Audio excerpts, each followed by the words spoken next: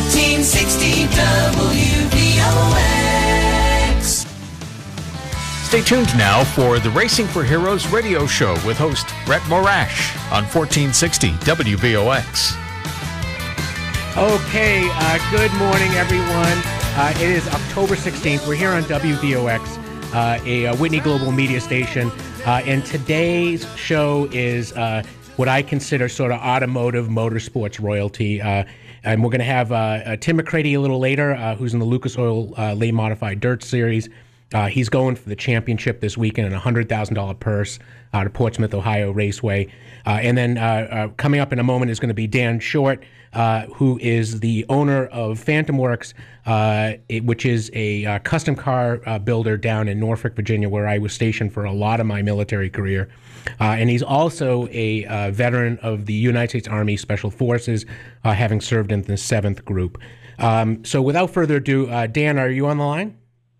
I am. Thank you. Thank you so much for having me, Brett. Oh, Dan, it's actually our honor. Like I said, you're like veteran royalty to us. Like I was going to say the Duke, but I know there's another show that has that. But certainly you're a person that I think people look up to. And personally, having made the transition from military service, anytime I see someone who's an entrepreneur like yourself, I'm really appreciative. So thank you for that. Yeah, absolutely. The time in the military was easily the most fun I ever had. Transitioning to becoming a business owner was a big challenge and actually far more stressful and difficult even than being in combat. So for me, it's been a rather interesting set of job opportunities I've sort of challenged. Oh yeah, for sure. And tell, how did you get into that coming out of the? Before I talk about your military experience, how did you even get into that? That sounds like. And especially in Norfolk, Virginia, I mean, do the Navy guys give you a hard time? Like, what's going on? Well, my wife is Navy, so I can only speak so ill of the Navy. But no, I respect all services. Yeah.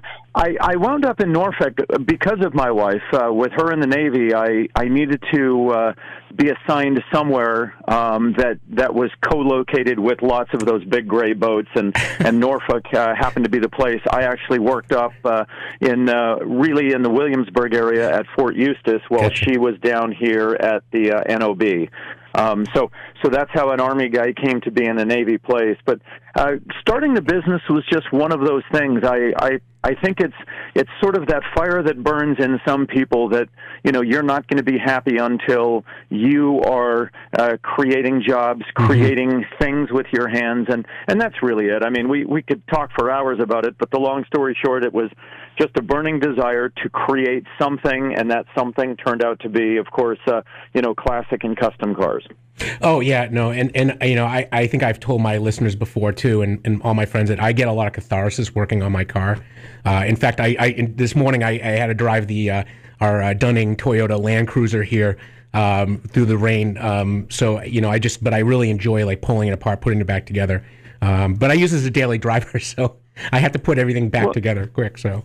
And yeah, the word you use, cathartic, is absolutely perfect. That I feel very sorry for a lot of the young people growing up today, having only experienced things like cell phone video games and Xbox, when in fact the thing that we that we look back on with very fondness is, having created something. I don't care whether you took a 2x4 and carved something out of it, or whether you put a vacuum cleaner back together, or sort of the ultimate goal would be to build an airplane or a car.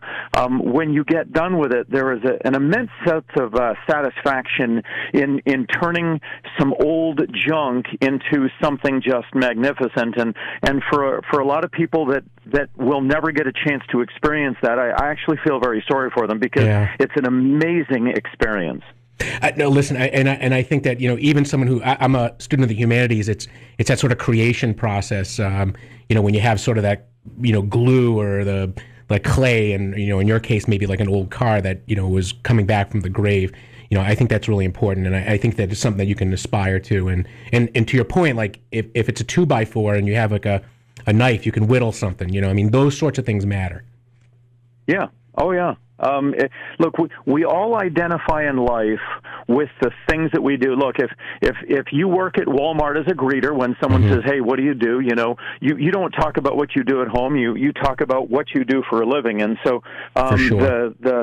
the ability to say, we bring back, American legends and put them back on the road again. I got to tell you, for me and the guys and gals that work for me, I think for all of us, it's a very, very proud part of our lives. That's amazing, Dan. And listen, thanks again for what you do. And I think that you're just an amazing person. So let me ask just a couple other questions. So one of the things I like about the Green Berets, and as you probably know, I work with a lot of guys out of 7th Group, as I like to call it, the Red Empire. I know you're a 5th Group guy, and we'll get to that. But one of the things I'm really always impressed with the Green Berets is that their ability to engage with people, and I think that's part of your kind of training pipeline, right? Absolutely. There's something unique about being in a small operational detachment like that. When we travel in the world, unlike I later became part of the conventional Army. I was an Apache pilot, and I had a group of 500 people supporting me and my aircraft and things like that. But as a Green Beret, you're over working with individuals. We lived in caves. We worked in some of the most austere conditions. And there was just usually between 10 and 12 of us, and it was rather interesting, the completely different dynamic of working in that environment. So, do you think that really prepared you though to work the small unit environment you probably do at FantomWorks too? I would think, right? With that you're looking out for each other and everyone else has got each other's back. Well, it is, and the guys completely get that what we do is a lot like small team operations, and for those that embrace it, it's the best experience of their lives. But for those that aren't quite ready for the discipline and the requirement to step up all the time and do your job, it can be a very painful experience. And for sure. And I've let go of several attempted wannabes that they thought they wanted it, but when push came to shove, they simply weren't there and ready to give 100%. Yeah, and I think that is testament to your success both in uniform and obviously in the as an entrepreneur. So I have a question for you that one of my folks sent in. Who and you don't have to say a name, but explain your toughest customer you ever had at FantomWorks. Wow. So many. Where do I start? That list is long and distinguished, unfortunately. I will tell you about one who I will let him remain nameless because I really don't need him coming back on me. But I had a customer who, when we sat down and he said, I want a car that does, 700 horsepower and the best handling car in the world and completely handmade custom body. We talked numbers, and I said, look, what you're asking for is $150,000 in materials and $150,000 in labor. So, are you ready for this? And he said, absolutely. And he couldn't wait to sign the documents. Yep. Then, so we started with a guarantee of a $300,000 project for what he wanted.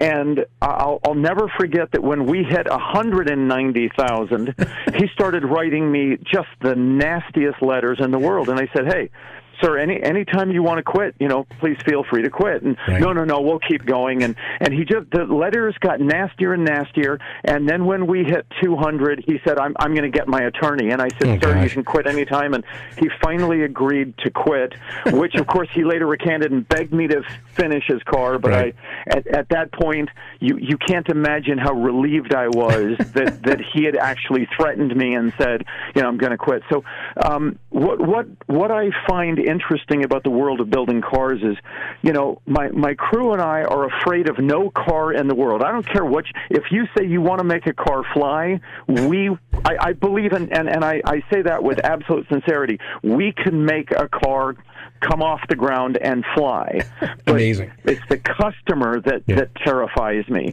No car project has ever scared me, but customers scare the living crap out of me. That's amazing. And this vehicle is now known as Optimus Prime, right? It's like a transformer.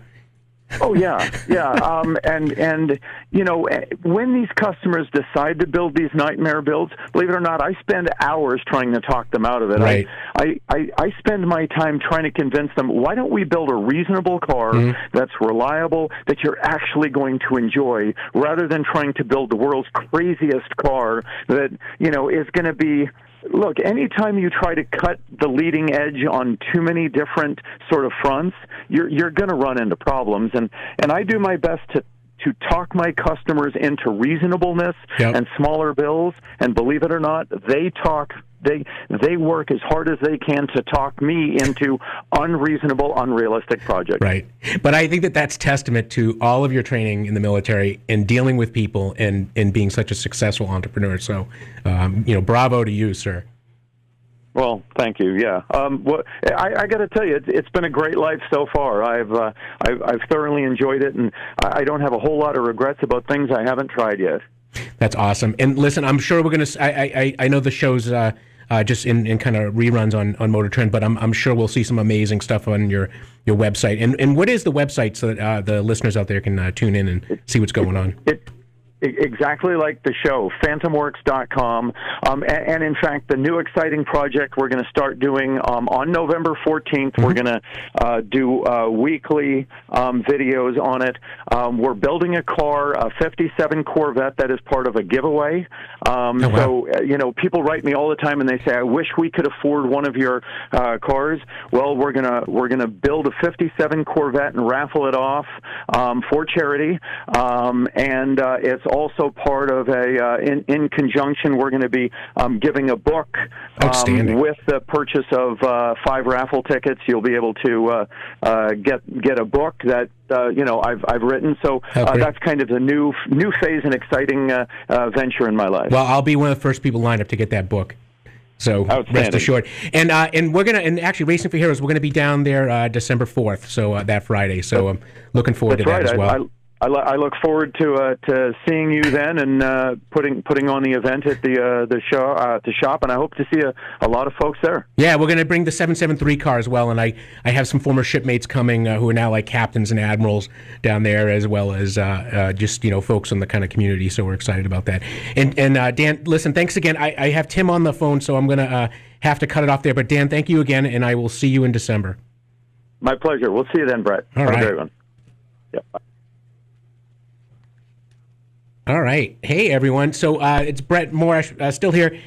Listen, our next guest is Tim McCreadie, who is, again, like I said earlier, he is racing royalty. He is driving the number 39 car, which is also a Racing for Heroes car, supported by Paylor Motorsports and Mega Plumbing, and is in the Lucas Oil late model dirt series. And this weekend out at Portsmouth, Ohio, he is going for a $100,000 purse, and the car owner is Don Bradshaw.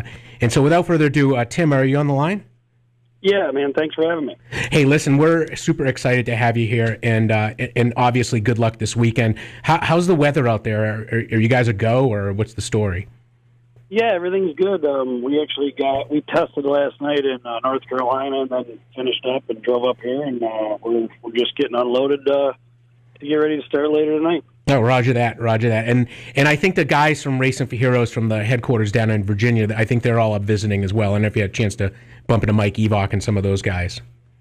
No, they're going to be here a little later. We just, like I said, some of the stuff when you start testing, and when you have to do it, of course, is you don't want to test during the day. So we tested at night when the track's a little better, and drove most of the night to get up here and maybe do some service work. But the show won't get rolling until about 6 or 7 tonight, and then it'll all pop in then. And like I said, everything they do for us, we really appreciate it. And Racing for Heroes is an amazing thing you guys are all doing for the people that have keeping us safe to be able to do what we want to do. That's for sure. Oh no, listen, and Tim, you know, you driving around the track, and you know when you get up on the podium, and you know you're talking to people about what we do, and you know, the things like the suicide epidemic facing, you know, the veteran community, and things like homelessness, employment, housing, you know, those things matter. And, you know, you have that bully pulpit to do that. And so we're super pleased that you're part of our team as well.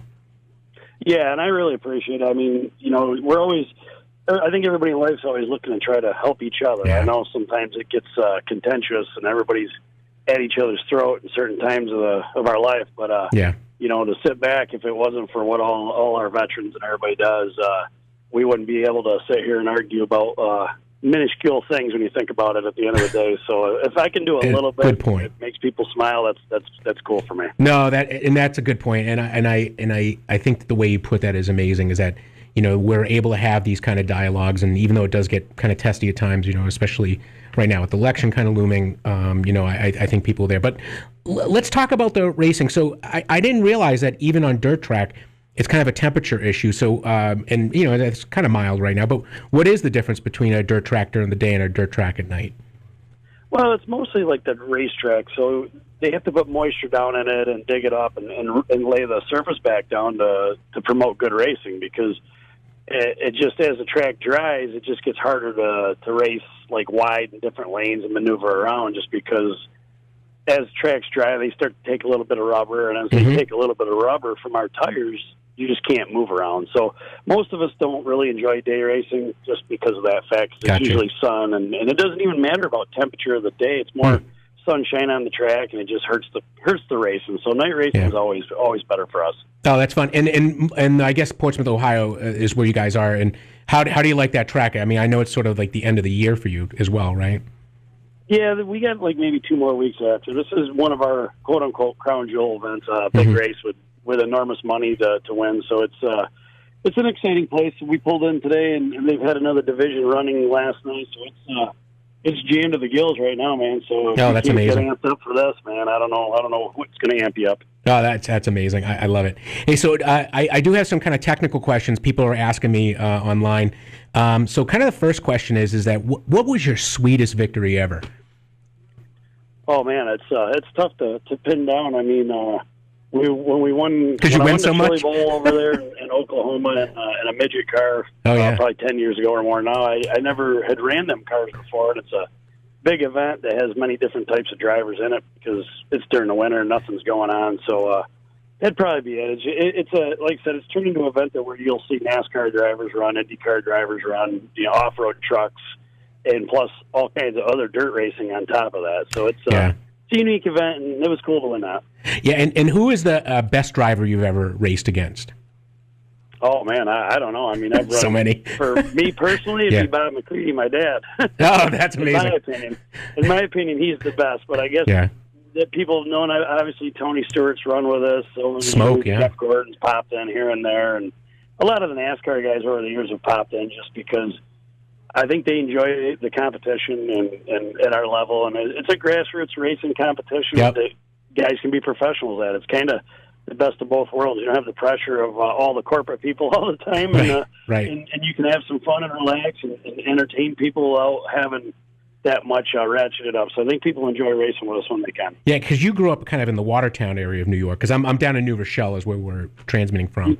Yeah, yep. I actually, believe it or not, worked out at Fort Drum as a civilian. For 4 or 5 years on military tank helicopters, Cobras and Apaches and stuff like that when I first started racing. So that's amazing. Military's pretty close to where I grew up, and it's very important. Yeah, to everybody in our town up there. Yeah, 10th Mountain, and I don't know if you heard Dan Short on a little earlier. I didn't realize he was an Apache pilot in addition to being a Green Beret. Like that's got to be like a Dan Short kind of like little known facts kind of thing. But that's amazing. I didn't know you worked on Apaches. That's amazing. Yeah, I mean, I did it, just for a few years. We did some foreign sales contracts and things like that, refurb, and then it was awesome. I mean, to be able to get out and see different things, and the military, to me personally, is amazing how much they have to keep up with. It's not just running in there and doing their job. There's a lot of maintenance and a lot of they don't get as much credit as they deserve for how hard they got to work and everything they do. That's for sure. Oh yeah, and that's why like I said, Dan was on a little earlier, but like. It's that sort of like 12-hour kind of day, but you're also looking at it from like the military guy. It's like it's every day, 24/7, and I think that even as a contractor, you probably saw some, the pressure that is to get the birds going and that sort of thing. Yeah, definitely. I mean, the test pilots were amazing, and just most of the people had been in the military. I was fortunate enough that they hired me, and I was young, and I was racing at the same time, and it was just a unique part of my life. I've had a pretty cool life, so I'm not going to complain about anything. Gotcha. And so another kind of technical question. So I like I said, I know Mike Evox up there, but you guys actually have a car part in common. This Longhorn chassis that the whole car is kind of built around. And can you just tell us a little bit about? I didn't realize the chassis that were that much different. But what's kind of special about the Longhorn chassis? Well, I mean, I guess with the Longhorn chassis, for me personally, was we'd been with different manufacturers, and then I met the Labanis, Justin Labani and Terry, his dad, and obviously Bobby Labani, the NASCAR racers. They started a chassis company, and we just had some meetings and got to talking and decided to buy one, and it just kind of flourished. And their cars, for me personally, were just a little easier to work on, I would say, as far as the baseline setup. You can really miss a little and still be competitive, and just the attention to detail that they got and the way they build stuff is just like anybody. The NASCAR community or the IndyCar community, people like that, they are very meticulous and very good at craftsmanship, and that's kind of why we ended up there. Gotcha. Yeah, no, and listen, and I saw them building the 773 car down in Virginia, and I mean, there's just things that like people don't even realize, and I think it's unique to kind of the type of racing you're doing with, like even the engine is slightly offset from center. Because it's really a weight issue. Yeah, we go through and even so, like the motors run better when they're level. So if the car's gonna travel, say from the ground up in the air 12 inches or however far it's going to travel, the motor gets all laid over the wrong way. And things like that. So it's just more efficient. The drive line's more efficient if you could twist these engines, and which is unique to this division. I've driven a lot of other divisions where the way the cars are built, there's no ability to do any of that. So these cars are very ahead of their time when it comes to technology and things like that, comparable to some of the other divisions in the country. Yeah, and I think they're incredible. I had, like I said, I had a chance to see the 773 car, which is very similar to what you're driving. I mean, you can even adjust on the fly, right? The front braking versus the rear braking, right? Like a balance. Yeah, they have a lot of. They used to have a ton of in-car adjustments, which they've slowly got rid of that just for to help some of the local people that don't race as much. And it's hard to.